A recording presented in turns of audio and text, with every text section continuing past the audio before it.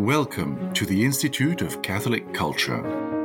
We are a non-profit Catholic organization dedicated to the re-evangelization of our society through educational and cultural programs offered to the public at no charge. This presentation and many others are available through our online library at instituteofcatholicculture.org and on our ICC app.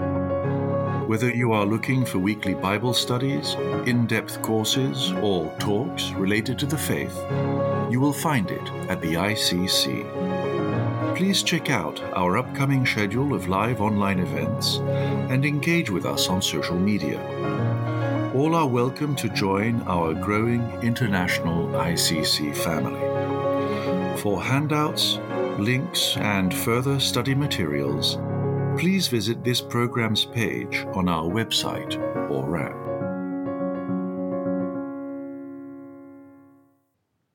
In the name of the Father, and of the Son, and of the Holy Ghost. Amen.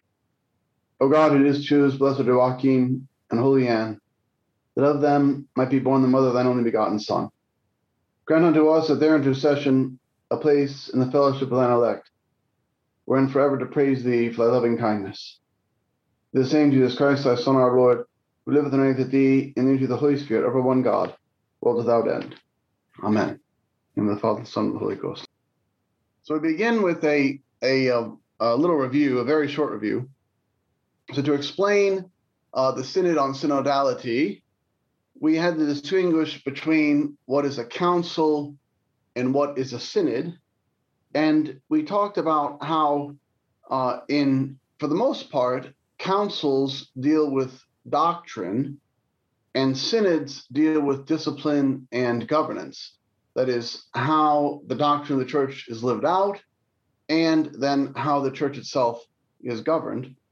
And we also talked about how councils, what is decided at councils, is binding upon the entire church, that all Catholics must adhere to whatever doctrine might be promulgated through a council, but that synods are advisory principally. They tell the bishop how things might be, but he is not obligated after the synod to adopt what the advice is. So councils deal with what is always true and has always been true and can never change. Jesus Christ is the same yesterday, today, and forever.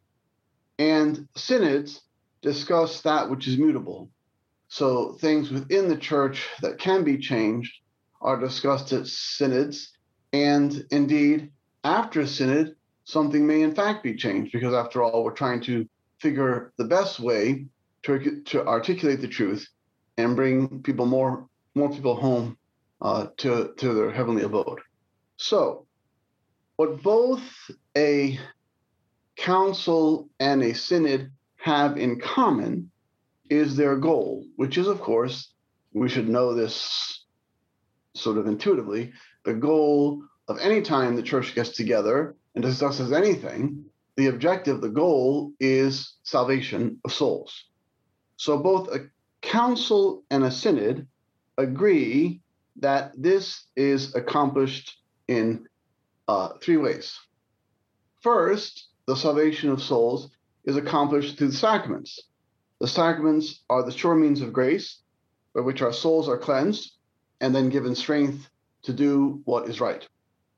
Second, we accomplish the salvation of souls through the teachings of the church. We can find them, obviously, in the Catechism of the Catholic Church, and this includes what we confess as Catholics, and then in the moral life, how we are to live it out. Third, we accomplish the salvation of souls through our ministry. The ministry of the church has to do with how the sacraments are administered, how the truth is communicated, how the faithful are accompanied, how those living in darkness are enlightened, and how the poor are ministered to, both the spiritually and the materially. And so for the first two, with regard to the sacraments of the church and the teachings which accomplish the salvation of souls, these things are unchangeable. But with regard to the ministry, how the church ministers to the faithful, these things are in fact mutable. These things can be changed. And so these really are where we should be when we are at a synod. So what changes through a synod are 1, pastoral methods, 2, pious practices, 3, pedagogy, that is to say, how things are taught, and 4, governance. Our concern is to communicate the love of Jesus Christ so that the salvation of souls is accomplished in terms of ministry through the charity of the people of God. So whenever we have a synod, whenever we have a gathering of the people of God, whether it be the bishops in the Synod of Bishops that the Pope has, that he's had since the papacy of Paul VI, or a diocese calls a synod and has advice from all kinds of people giving it to the bishop, what we're trying to do always is, how can we love better?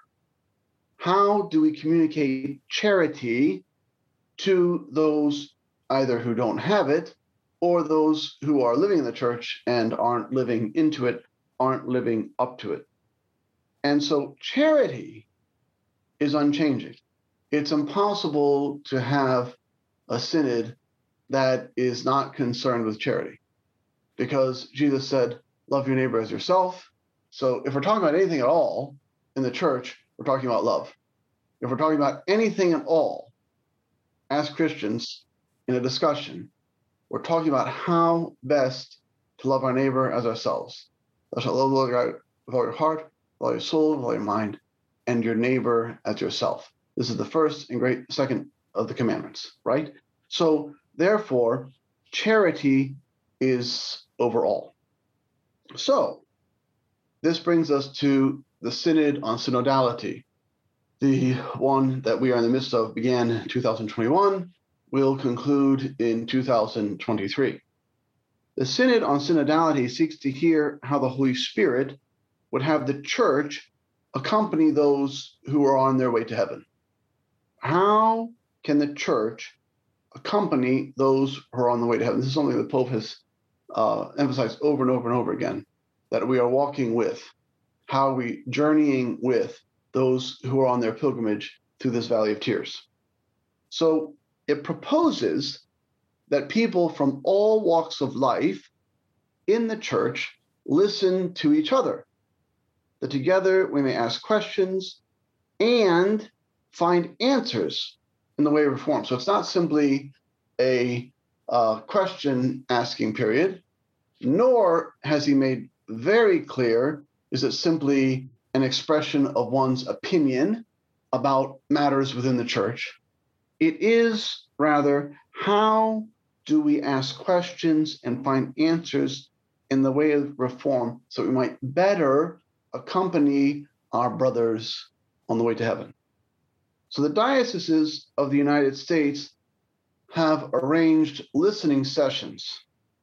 And I want to read what the Holy Father said with regard to these listening sessions. There's a quote from him, directly from him, at the sermon that he preached when he began the synod. He said, "Allow everyone to enter. Allow yourselves to go out to meet them, and allow yourselves to be questioned. Let their questions be your questions. Allow yourselves to walk together. The Spirit will lead you, trust the Spirit. Do not be afraid to enter into dialogue.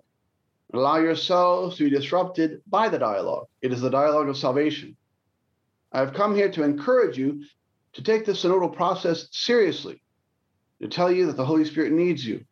This is true. The Holy Spirit needs us. Listen to him by listening to each other. Don't leave anyone out or behind. It is necessary to get out of the 3 to 4% that represents those closest to us, and go beyond that to listen to the others, who will sometimes insult you. They will chase you away. But it is necessary to hear what they think without wanting to impose our thing. Let the Spirit speak to us." So I wondered and this is where, Phil Kelsey, we might have discussion. I wondered if these listening sessions that the Holy Father describes there, and I know that we've had them here in Scranton, I wondered if in other parts of the country, in other dioceses, you've heard about these things and perhaps maybe even participate in them. Could anybody maybe offer some insight for me there? Yeah. So Father Bergman, you're welcome to call on people. I see Teresa, you have your hand raised. Yeah, Teresa was the first one I saw. Yeah, I can share that. Here in the Arlington Diocese in Virginia, we had a listening session with the bishop at Our Lady's Conference in March, and then our local parish also had a listening session in April. Okay. And they posed 2 questions, and then people volunteered and answered. Thank you. I saw that Anne Marie had raised her hand as well. We also had a listening session, and the way it was structured in the Austin Diocese was all the parishes were supposed to do a parish level listening session and then take that to a regional listening session. And our particular parish didn't have a parish one, but we did participate in one that was the regional one. And Tom and I were like the only people who hadn't participated in one, and like everybody else that was there. And most of the people that were there were saying that the questions were all the same questions that they had already kind of gone through, but it was a lot of questions. It wasn't 2 questions. We had like slides, and it was a lot of questions. And yes, the bishop was there. He didn't speak or say anything. He was just there. So it got a little crazy. It was kind of embarrassing at some points that I felt people were very acting improperly, that they weren't keeping the decorum of the situation. Okay, thank you. And I'll take one more person. I can see Patricia, you have your hand up. Yes, thank you, Father. I am in New Jersey, and there was a listening session on the diocesan level, but nothing at the parish level as of yet. Okay, very good. And I saw a whole bunch of people also, they've been popping these things up about how often across the country, and I've seen from all the way from Washington to Washington, D.C. And I saw you represented Texas, New Jersey, and also Virginia. So, and my daughter goes to school out in Pittsburgh and Duquesne, and they had the same sort of session there, where they were given questions and they responded, and the data was taken down and then handed up. So I encourage you, if they would have another one, to participate in this and actually go. I want you to participate. I don't want to poo-poo that in any way. I want you to participate. But here we begin to see, to identify some of the problems with both the premise and those who are collecting your answers. And so I'm going to list a few of what I see as the problems of the synod and synodality, the synodal process, as we go forward to next year. First, and this is the most obvious problem, and it's one that's been on the mind of so many people and brought up over and over again, as I have heard at these listening sessions. First, the Church ignored for several decades the cries of those who were sexually abused, while the very people who should have heard their complaints didn't answer the ones who are crying, but rather protected the offenders. The sexual abuse crisis is truly a scandal because it caused the loss of faith in so many people. This is something that I've come across over and over and over again, is that the institutional church failed so monumentally in failing to listen. Precisely in failing to listen, she failed monumentally. So here we're having these listening sessions all over the place. And for 30, 40 years, people were saying, please listen to me, and the church ignored them. Not only did they ignore them, occasionally they paid them off, but the people who had done the wrong thing were allowed to continue victimizing others. So this was a gross lack of responsibility and a gross inability to behave as fathers. And this is something I covered last year. I don't know if you were when I talked about marriage and the family last year. The failure on the part of the bishops was in being fathers. Because certainly if these things had occurred to any of my sons, I would have behaved in a much different way than many of our bishops have. The molestation of our sons and daughters, and to allow to last for so long, for so many years, while so many cries were ignored, is the grossest scandal that the church has endured since the Protestant Revolution, which began in 1517. So this is the worst scandal we have seen in the church in 500 years. And it happened not only because of the perversion of so many priests, who represent only 2%, it's true, but the perversion of so many priests, but it's also happened precisely because the church didn't listen to those who repeatedly, over and over and over again, were saying, help us, help us, help us. And their cries were ignored. Second, the liturgical abuses that are so destructive to sincere piety and mature faith have been allowed to persist, even as Summarum Pontificum, which was meant to address some of these concerns and find a way by which the abuses would cease and the liturgy would once again be respectable in every single locale. This very document, which came out in 2007, not that long ago, just 15 years ago, the very year I was ordained to the priesthood, this document has been suppressed. And those who are traditionally minded, the Catholics within the church who adhere to the old rite, the 62 Missal, as well as many others who might simply describe themselves as conservative, they have been vilified, if not outright ostracized. So we see a horrible rhetoric with regard to people who are very faithful. These aren't people who are heretics. They are not denying the faith. They are not denying the truth. They simply adhere to the use of a different liturgy. And this is something that is we've always had in the church. I mean, the Catholic Church means universal. So the way I talked about the Eastern rites last week and how the Second Vatican Council declared that they're all equal in dignity and in stature, and all equally to be respected. So when we see the people who adhere to the ancient rites, that is the ones that were in use in the church from around 500 till 1969, when we see them vilified and in some cases ostracized, and when the Holy Father writes a letter that is so detailed, it says whether or not the masses, according to the 62 Missal, may be advertised in parish bulletins. This is not a good development.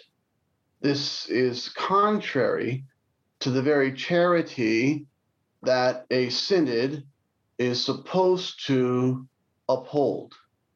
The suppression of Summarum Pontificum, and we don't even get to know what the bishop said. They said, we have to protect the confidentiality of the bishops. So all their questionnaires that they sent back to us, we aren't going to reveal anything. We simply tell you they said it was bad. So now we're getting rid of Summarum Pontificum, and we're going in many places to suppress the use of the ancient rites. So this is a bad development that again demonstrates a failure on the part of the Holy See to listen, because there would not be such demand and such growth in these particular communities. And of course, I'm not part of one. I observe it. We have a 62 missile parish, really just 2 miles away from me, which is growing by leaps and bounds and has been for years. They aren't listening. Why are these parishes growing? This would be a question that obviously I would ask. Why do they have so many families with young children? Rather than listen to them, they're simply, if not ignored, intentionally neglected. So this is a contradiction, as I said, of the charity that a synod is supposed to engender. Third, the German synodal way, which of course is not a synod, as I pointed out last week in the question and answer session, the German synodal way has been rightly condemned. Most recently, last week, by the Holy See itself. I mean, we know that this note, though it was unsigned, came from Pope Francis because it quotes his letter from 2019, that this synodal way in Germany has been condemned as divisive. That is a rupture with the constant teaching of the one holy Catholic and Apostolic Church. That the German synodal way is a rupture, not a continuity of what the Church has handed down to us for the last 2,000 years. And the Holy See again reiterated it last week. After we had our discussion here at the Institute of Catholic Culture, we got people all asked about the German synodal way, and sure enough, boom, the Holy See issues this statement, and that was very good. Yet at the same time, while the Holy See has been so clear that the teachings of the Church will not change, she has at the same time, with regard to dubia from the College of Cardinals, these dubia have been ignored when clarifications have been sought. And this is on any number of issues. We're not just talking about, obviously, Amoris Laetitia and the dubia that were issued there. We also have questions about the Holy Father's statement about the death penalty. There's any number of things. I mean, we could go on and on. The dubia are presented, and repeatedly they are ignored. So while the Holy See is willing to address the Germans and their machinations, it's like a clown show up there, and even issued another repetition that no same-sex unions cannot be blessed ever. And this, of course, came from the Holy Father himself, through the Congregation Doctrine of the Faith. And what's the Germans' response? To go do a whole bunch of same-sex blessings.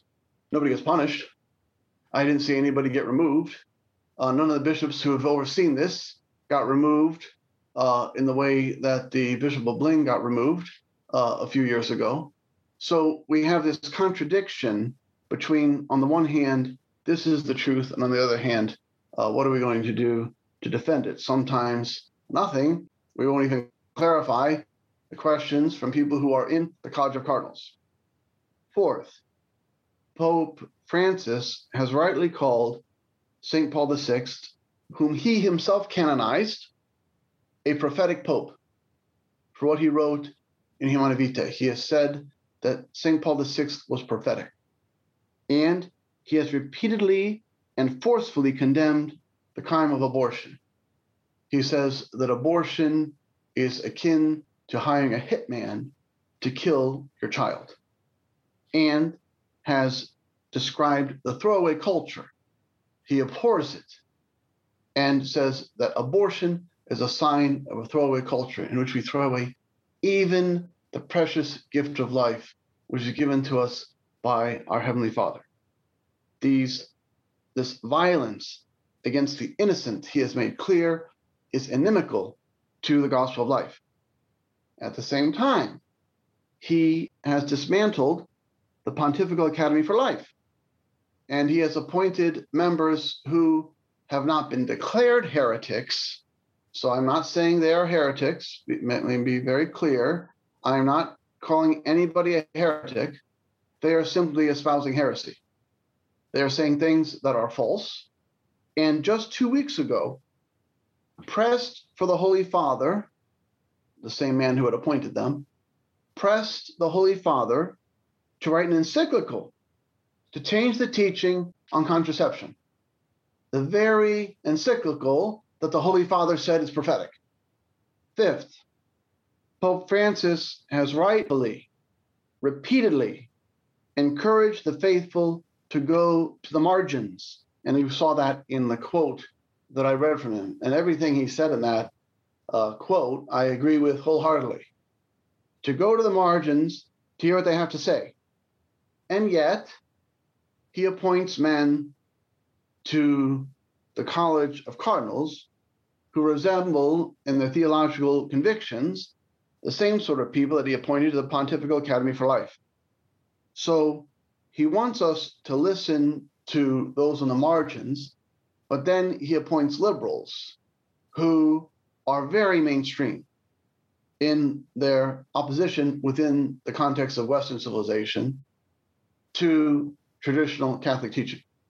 So if he were to go to the margins, in my estimation, he might go to a country like the Congo or Nigeria, where less than 10% of people approve the use of contraception. Instead, he goes to America and appoints the most liberal of our bishops, where 98% of Catholics self-report having used contraception sometime within their married life. So there's really a sort of a mainstreaming, that's a Eurocentric point of view, even as he over and over again tells us to go to the margins. And he's appointed cardinals from all over the world. And he has gone to places that have never had cardinals before. But if we look at their theological views, they very much look like the Cardinal Bishop of San Diego, for example. Sixth, even as faith in the Eucharist is waning, and we learned from the Pew Research report just a year ago that only about 30% of Catholics actually believe that the elements of Holy Communion are the body, blood, soul, and divinity of Jesus Christ, that in the host and the chalice we have he who is actually Jesus, which is, of course, the teaching of the church. We talked about that last week with the doctrine of transubstantiation, officially promulgated in 1215, but believed since the beginning of the church. At a time when only 30% of Catholics believe this in the United States of America, this same regime within the church oversaw the worldwide shutdown of the churches due to the COVID-19 disease. So if we want to encourage the belief that we need the sacraments and that in Holy Communion is healing, and that the Lord certainly would not kill us through the administration of the sacraments, but rather save us and give us life, then the last thing we should want to do is shut down all the churches. People who are worried about getting sick, they cannot go to church. But to shut down all of the churches and not even permit for weeks and months, and in some places over a year, the reception of Holy Communion, this is an absurd scandal. How can we increase faith in the Eucharist when we're telling people don't go to Mass, you don't get to receive Jesus? So, the very people who have presided over these contradictions will be the ones who are collecting the responses to the Synod on Synodality. And I can't, just like last week, it would be impossible for me to go through all 21 of the ecumenical councils and explain the various doctrines that are promulgated. And I had to sort of cherry pick and just come up with 7 examples for you. I did the same thing today. I could go on and on about the contradictions that we notice within the church, and now this insistence that we're going to be listened to, when all evidence seems to indicate that were being ignored. I could go on about that. But what I want to point out is that it is clear which voices the people running this show are inclined to hear. It is also clear which voices they would rather remain silent and not say anything, or at least which voices they will simply dismiss. As the faithful come to these listening sessions and they speak openly, as they should, and I'm sorry to hear that in some places there's been a lack of decorum, and there evidently has been a lack of charity as we're trying to pursue charity, which is a contradiction again and horrific, and I'm sorry about that.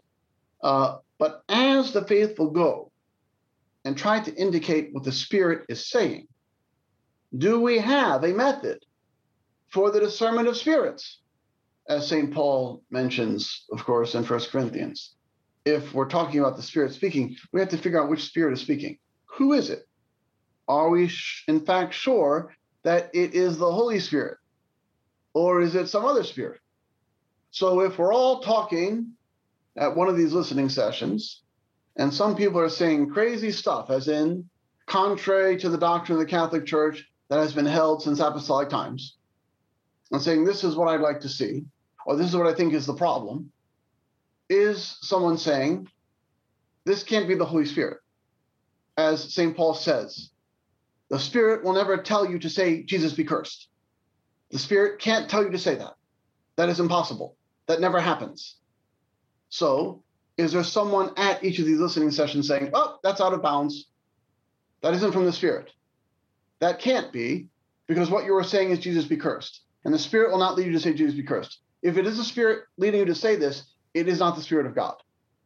So is there someone at these sessions dismissing absurdities and heresies out of hand? And I don't think that that's happened. If that's happened at any of these, I'd like you to share it. All right? Let me know. I'd love to hear it. It'd be so awesome.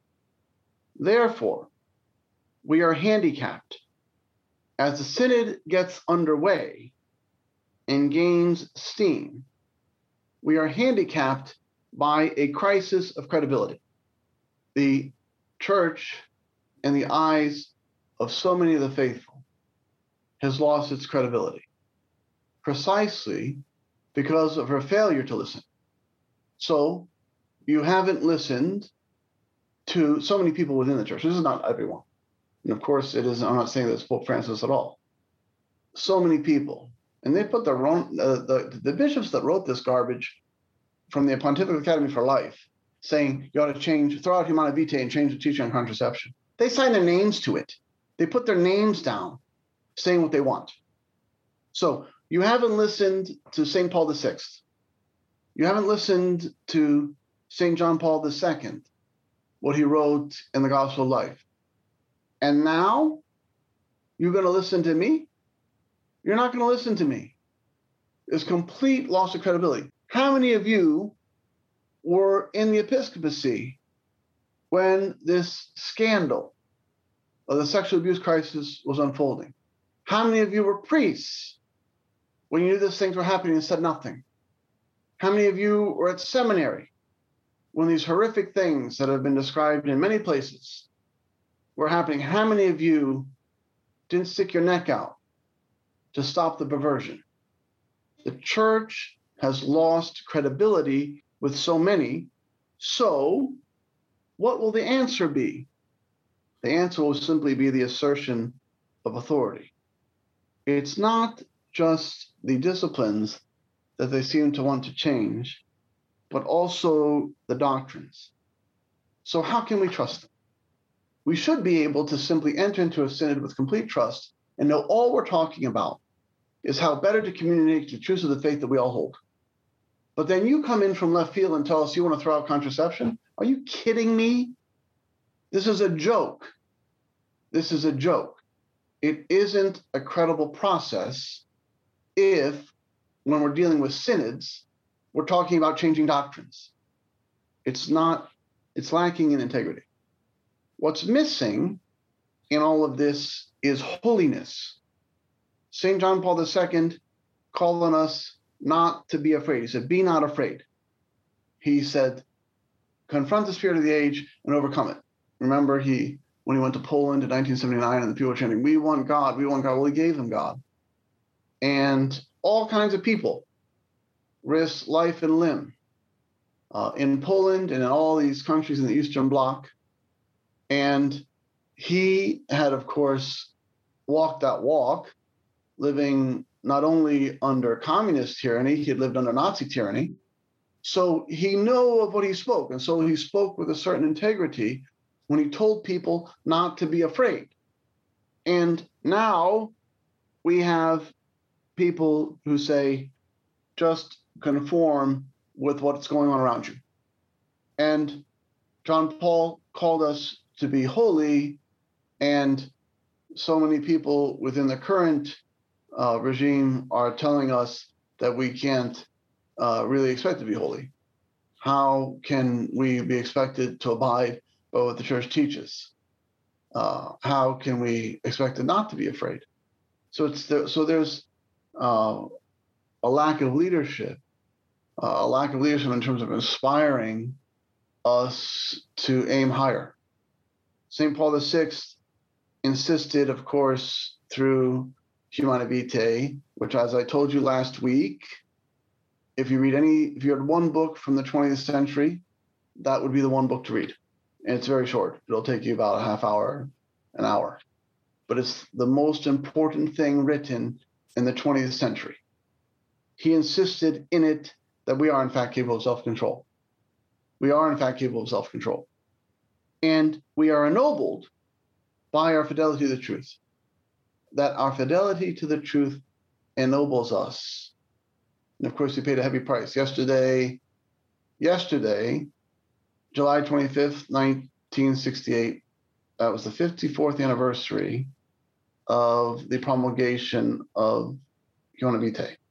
It was the last encyclical he wrote. The response to it was so vitriolic, with rebellion across the globe, not just in Belgium, not just in the Netherlands, but Canada. And I've told you this story before. The day after it was published actually on July 25th. It didn't come out until July 29th. On July 30th, in the Baltimore Sun, there was a full-page ad of all the priests who said, we don't believe this. They put their names to it, but the Holy Father stood firm. And then, of course, John Paul and Benedict XVI, they spent a lot of their pontificate backing up what our Holy Father, St. Paul VI, had said. So here we are with these two literally saints. They're in heaven, and every Catholic is required to confess that these two men are in heaven because the church has canonized them saints. We aren't required to say that Our Lady appeared at Guadalupe. We aren't required to say that Our Lady appeared at Fatima. We aren't required to say that Our Lady came to Lourdes. But we are required to say that these two men, John Paul II and Paul VI, are in heaven. And if the bishops of the world don't listen to them, when so many of the faithful have heard them loud and clear, what makes these bishops today think we're going to listen to them? I've talked to you before about the problem of Luther's son. If you reject what your fathers have taught you, you can have no expectation that your son will listen to you. So they're telling us we're going to have a synod of synodality, and we're going to listen to each other. But I'm not listening to anything that those people said before. But now I want you to listen to me, and I'll listen to you. It's an exercise in chaos. If you reject what your fathers have taught you, you can have no expectation that your son will listen to you. And yet, amazingly, but not surprisingly, these bishops think we're going to listen to them, even as they openly repudiate what their fathers taught them. You know what that's called? Protestantism. It's not Catholicism. It's called Protestantism. So if we aren't capable of holiness, why then should we be appalled by the crimes of the wolves? We are all appalled. It's a punch in the gut. It sickens us. And countless tears have been shed for what happened to these children. But if those guys weren't actually capable of controlling themselves anyway, why are we sad? People don't understand the contradiction. If we're sad about them, and we should be, then we can uphold the call to holiness and say they should have been holy too. If we can be holy, they could have been holy. The grace that is available to me is available to you and to everyone else. We are not Jansenists. We reject the lie that only certain people get the graces. Everyone gets the graces. They are available to everyone if we respond to the working of God in our lives. We can achieve holiness and be participants in the beatific vision before the throne of grace. We can. And people who reject Catholic teaching with regard to holiness make a mockery of this reality. So the answer is to live out holiness and point to it. So in the midst of so much confusion and so many contradictions, the answer for us, even as we, out of a sense of fidelity to the Holy See, out of a sense of duty, we don't boycott this process, we participate in it. But what's more important than participating in the synodality is to go to Mass on every Sunday and holy day of obligation. We receive what we require, if possible, even on a daily basis, to do what we must. First thing, we go to Mass. Secondly, we abide in every way by the Church's teaching. We do not cherry pick. I will never teach you. And I tell this to when I do premarital counseling, when I preach from the pulpit at my parish of which I am the pastor, when I do Christian education, I will never teach you anything that comes just from me. I am simply a conduit of God's grace, and I will teach you what is true in every age. Jesus Christ is the same yesterday, today, and forever. So I believe it. It doesn't matter what I believe if I'm saying it on my own. What matters is what the Church teaches. Of course, I do believe what the Church teaches, but we can't be cafeteria Catholics. We have to abide by the Church's teaching. Third, share your faith. We are required, in a time where there's all kinds of confusion, to indicate to our neighbors that we aren't confused. I am not confused. I was confused. I was a Protestant. I was very confused. I was walking in darkness. And God, in his infinite mercy, showed me the light. So we have to communicate that to people. I'm not confused, and you don't have to either. We're walking, there's a lot of people in the church living in confusion, but you don't have to. I have the catechism, I'll show you what it means. And if I can't, I know someone who can. Fourth, eschew comfort. St. Thomas More, our patron saint, the patron of my parish, said we don't get to heaven on feather beds. And so he wore a hair shirt.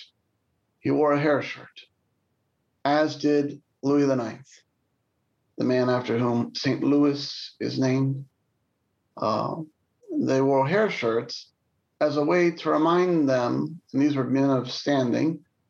King Louis was, of course, the King of France. St. Thomas was second in command in the realm of England.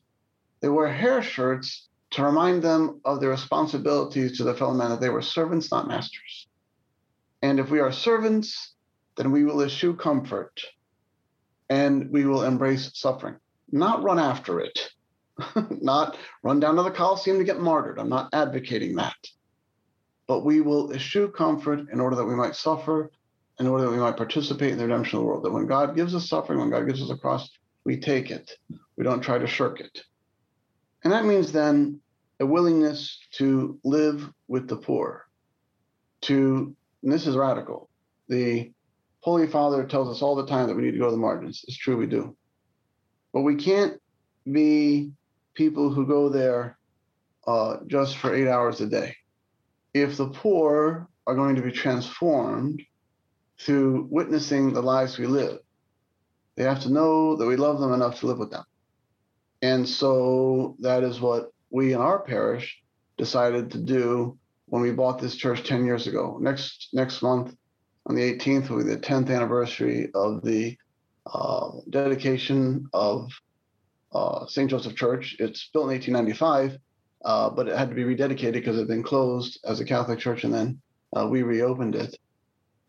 We bought it intentionally because it is in the poorest zip code in northeastern Pennsylvania. If you look at the quadrant, we divide Pennsylvania into four corners. The poorest zip code in the entire quadrant of northeastern Pennsylvania is 18508. We came here on purpose because we're doing precisely what the Holy Father says all the time. Go to the margins, be with the poor. And we did this before he became Pope. Remember, he didn't become Pope till 2013. We came here in 2012. This is what the Catholic Church does. The way that we change the world is by going into the sewer and turning it into the garden. And so that's what we have done, and that's what all of us should do. Sixth, practice the spiritual and corporal works of mercy. There are 7 spiritual, 7 corporal.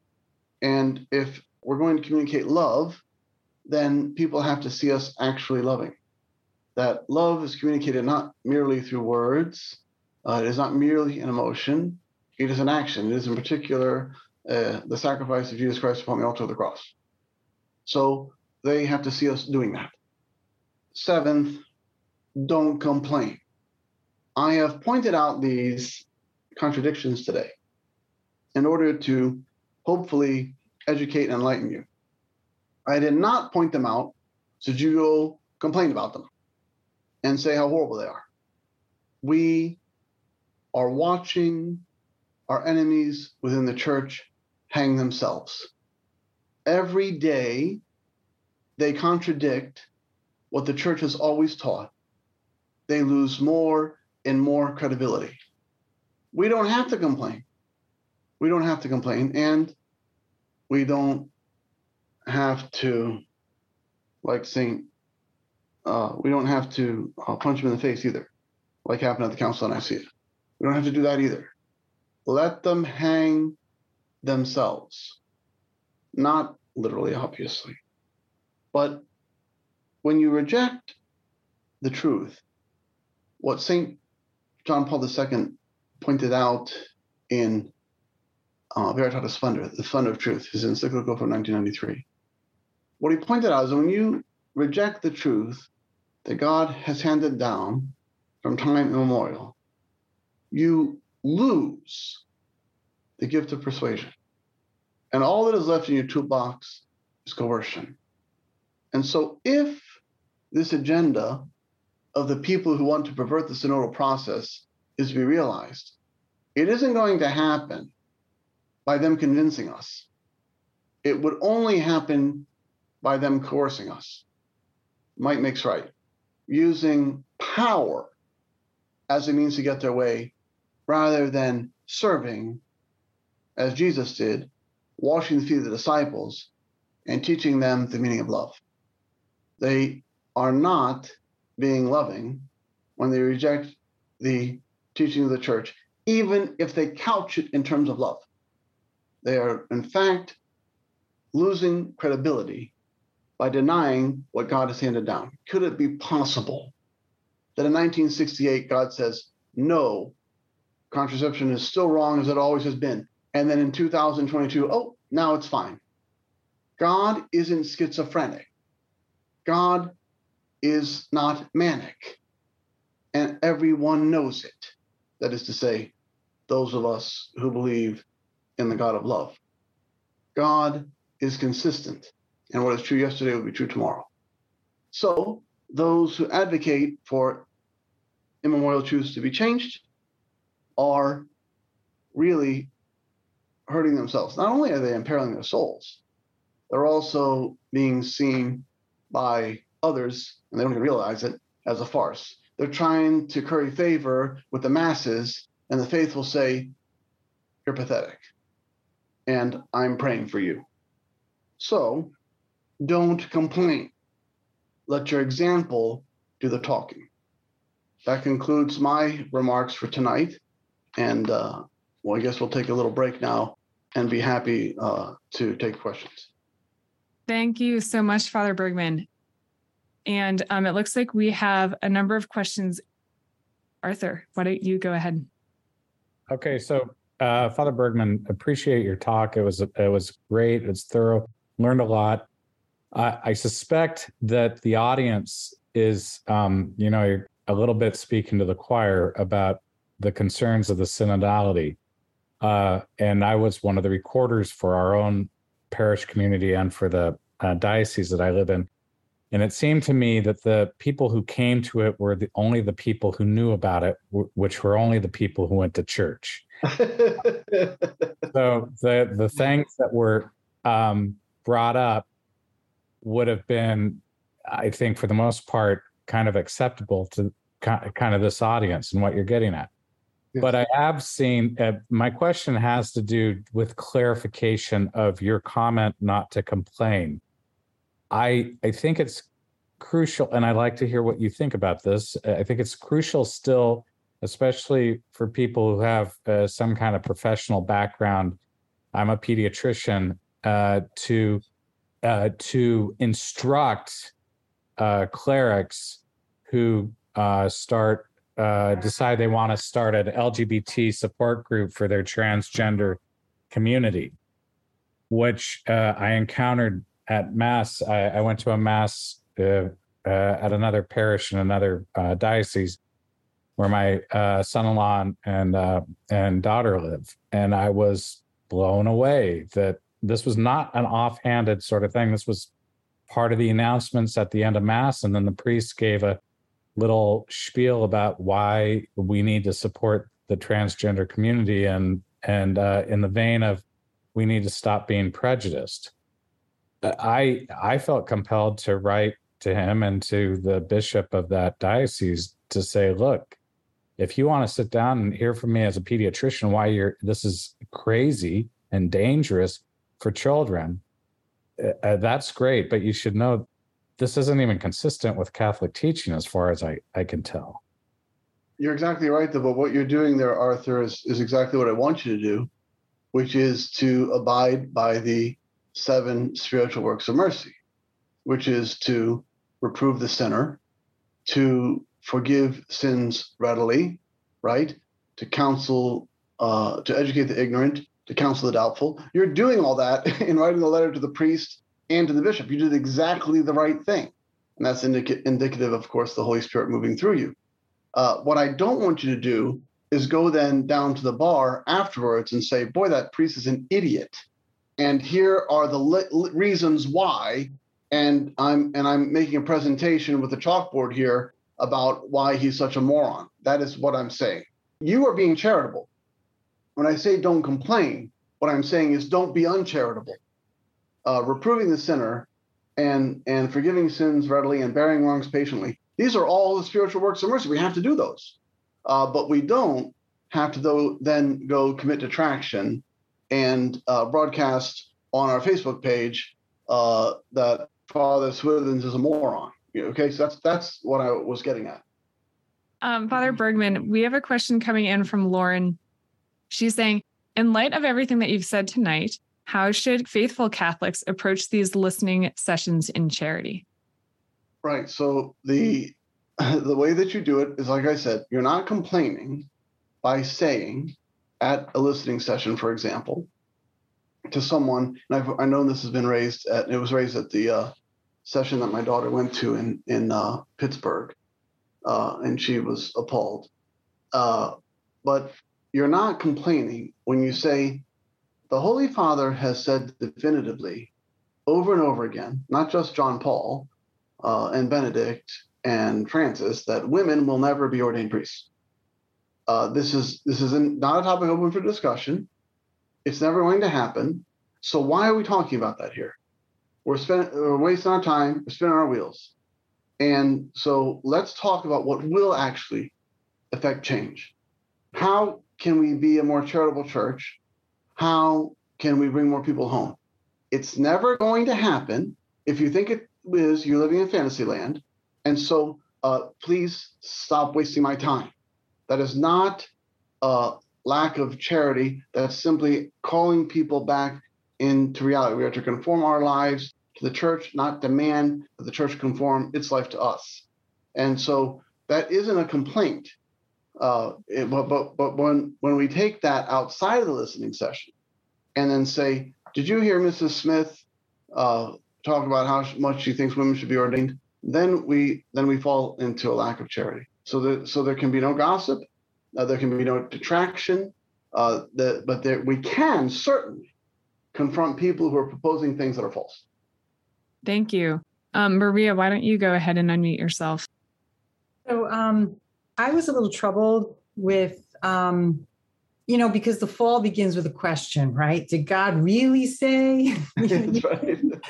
So it just really troubles me. I mean, what's your take on the fact that this entire process is structured around questions? And really maybe one of the biggest problems in the church is that we ask questions like, why can't we use contraception? Or why can't, women have abortions? Or why can't, they always seem to be these why can'ts. And what's your take on that? So there's a misapprehension of freedom that we're dealing with whenever that happens, where God has given us freedom not to do whatever we want, but in order to pursue what is good, holy, right, and true. So, and the freedom that he gives us within that, the confines of living within the moral law that he has handed down through his church, it actually is a means to happiness.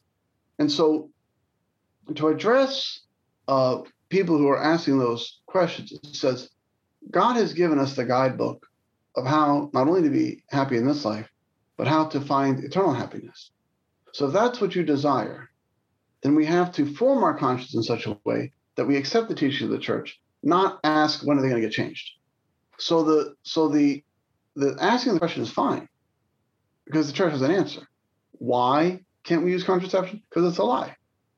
In marriage, we're supposed to pour ourselves out completely for each other, just like Jesus poured himself completely out for us. It's so simple to answer.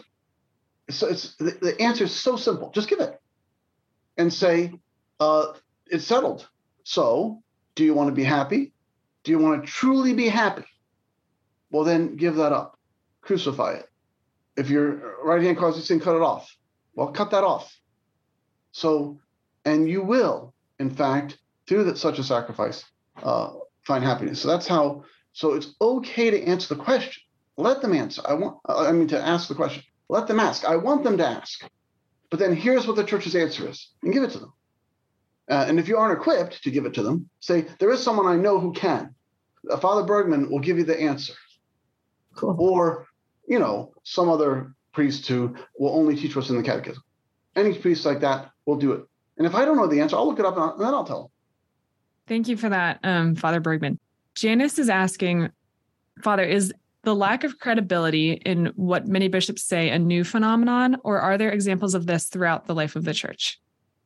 Oh, 100%. The lack of credibility. Listen, I last week, my favorite canon from the Council of Trent is the one that says, as I said last week, that a priest cannot inherit the benefits of his father. That's from the Council of Trent, which ended in 1563. So think about people say, have we ever had a bad pope? Yeah. Benedict IX, look him up. Elected 3 times. The first time when he was 18, he kept resigning. They kept reelecting him. He committed both adultery and sodomy while he was pope. Then we had Alexander VI, who had a harem. He lived, Alexander VI, and I went to see his apartments. There's Raphaels that are in there, painted by Raphael, because their lives, were at the same time. Raphael adorned the papal apartments for Alexander VI. When Julius II became pope, he was so appalled, and Julius II was no saint. He was the warrior pope who'd go charging into battle. But he was so appalled by Alexander VI's licentiousness that he bricked up the papal apartments, thereby preserving these Raphael frescoes from being lost. So we have these Raphael frescoes in the apartments of Alexander VI that are in perfect condition. I've seen them. And so, God brought good out of evil. And so we have these awesome artwork by Raphael preserved somehow because of the immorality of Alexander VI. So the lack of credibility. When he became pope, he bribed so many people. He was a Borgia pope. He bribed so many of the cardinals. They carried the chests of riches across the square openly. So yes, we've been through this before, and we're going to get through it again. What happens after times of this gross lack of credibility on the part of so many bishops, what happens is an awesome explosion of evangelization afterwards. It's what happened after the Arian controversy. It's what happened after the Great Schism in 1054. It's what happened after the Protestant Revolution. And here we're on the fourth time. Right now, we're like down in the valley. But if we have some young listeners here, I might not live to get to see it. But the saints who are going to lead us out of this and are going to be like known as the great evangelizers, like St. Francis Xavier, they're already alive. And there's going to be a massive explosion of evangelization. There's going to be so many people coming to the church in the next 60 to 100 years. It's going to blow your mind. Because when we go into valleys like this, the Lord allows it to show us the truth. And what happens is saints are raised up out of this crisis, and we're going to see a great period, like St. John Paul II said, new springtime of the church. We're going to see it. It isn't now, but it's coming. That train's already left the station. That is amazing. Thank you, Father Bergman. A moment of hope in this. Lori, why don't you go ahead and unmute yourself? So I used to find it easier when opportunities arose to profess my faith, I guess is how, to word it. My husband's family is not Catholic. Some of them are somewhat religious. Some of their kids are agnostic and stuff. They do have one gay marriage in that side. And then they have a child now that's like 7 that is a transgender. And so when opportunities still arise, I still, you love the person, hate the sin. So, I try to explain, that because they'll ask me because they know I'm pretty well informed in my faith. Mm-hmm. And then he has a sister who is Catholic, but she's not as educated as far as she doesn't attend things like this or learn more to grow in her faith. And she was a convert at marriage, but she's been married a long time. But she now, because she's hearing all this, things out there on the media and stuff and not from reliable sources, is saying, well, the church is accepting that now. And, and one of her son is the one that's married. And it's like, so she'll say stuff like that and stuff. So I guess I just don't know how to even profess my faith anymore when, even Catholics, because of all the stuff that's going on out there, it's not, I don't know how to word it, but I think you know what I'm saying. I do. And one of the things we have to keep in mind is there's some people who ask us questions because they really want to know the answer. There's other people who ask us questions because they want a gotcha moment. And they already know the answer. And they know that you're a terrible, horrible, hateful human being, and you're probably going to the 7th level of hell. You don't have to talk to those people. All right? Don't throw your pearls before swine. And you ask the Holy Spirit to help you discern who is sincere and wanting to know, and who is not at all sincere and only wants to entrap you in your talk, as Jesus dealt with it. But you're not Jesus. So he was able to turn everybody inside out because he's God, right? We don't have that capacity. So what we have to do is say, whom can I answer and whom can I not? And Lord, show me the way. So only talk to those people about these particular issues if they're sincere and wanting to know. And truly, you might be the conduit by which their lives are transformed. But don't throw your pearls before swine. That's not my words, that's Jesus. Andrea is asking, Father, from a practical standpoint, you mentioned the works of mercy. From a practical standpoint, how can we live with the poor? Right. Besides moving into a neighborhood like mine. Right. How do you that is absolutely. Not all of us are called to be missionaries. This is one of the things that is my particular calling, is to live in this neighborhood. I grew up in a steel workers neighborhood, and I had a bar behind my house, and cops there all the time, and extremely violent high school. So I was prepared my whole life to live here and not be afraid and be completely at ease in what is my home. But when we say live with the poor, it is still possible to engage those who are not just materially poor, but spiritually poor. Because one of the things that my sister is fond of pointing out to me is that there's no lack of poverty in the suburbs. It's just a different kind. So they come into our neighborhood, and I want you someday, if any of you ever have the opportunity, come into Scranton, and as you drive down the street, you'll see what I'm talking about, material poverty. But there's another kind of poverty that is even more deadly. And it's one that fools us into believing that we have everything we need and we don't need God. And so I don't get a lot of conversations here in Providence section of Scranton about my Heather has two mommies. That doesn't come up a lot. What comes up more often is questions like, can you give me food, Father? That comes up. I go out to the suburbs, then they want to talk about someone cutting off his genitals. We don't have those discussions here.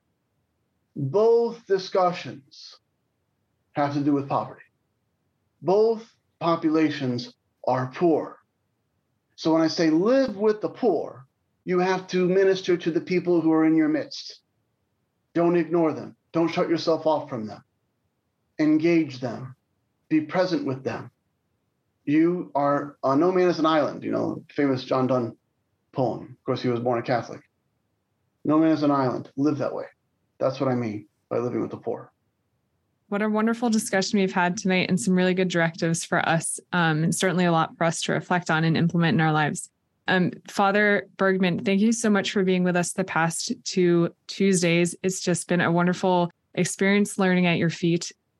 Hopefully we'll have you here at the Institute again very soon. And if I can ask one more favor, could you please conclude us in prayer this evening? Absolutely. And since we've talked about him so much in these last 2 weeks, I thought that we should conclude by offering up a prayer for our Holy Father. And this is taken from the Paupers for when we say Mass for him. In the name of the Father, and of the Son, and of the Holy Ghost. Amen. O God, the pastor and ruler of all the faithful, mercifully look upon thy servant Francis, whom thou hast chosen to be shepherd and pope of thy church. Grant unto him to be in word and conduct a wholesome example to the people committed to his charge, that he with them may attain at last to the crown of everlasting life. Through Jesus Christ, thy Son, our Lord, who liveth and reigns with thee, and thee to the Holy Spirit, ever one God, world without end. Amen. In the name of the Father, and of the Son, and of the Holy Ghost. Amen. We hope you enjoyed this program from the Institute of Catholic Culture. Remember to download our app and share our online library with friends, co-workers, and family members. To learn more, get involved, and support the Institute's work, visit instituteofcatholicculture.org and visit us on social media.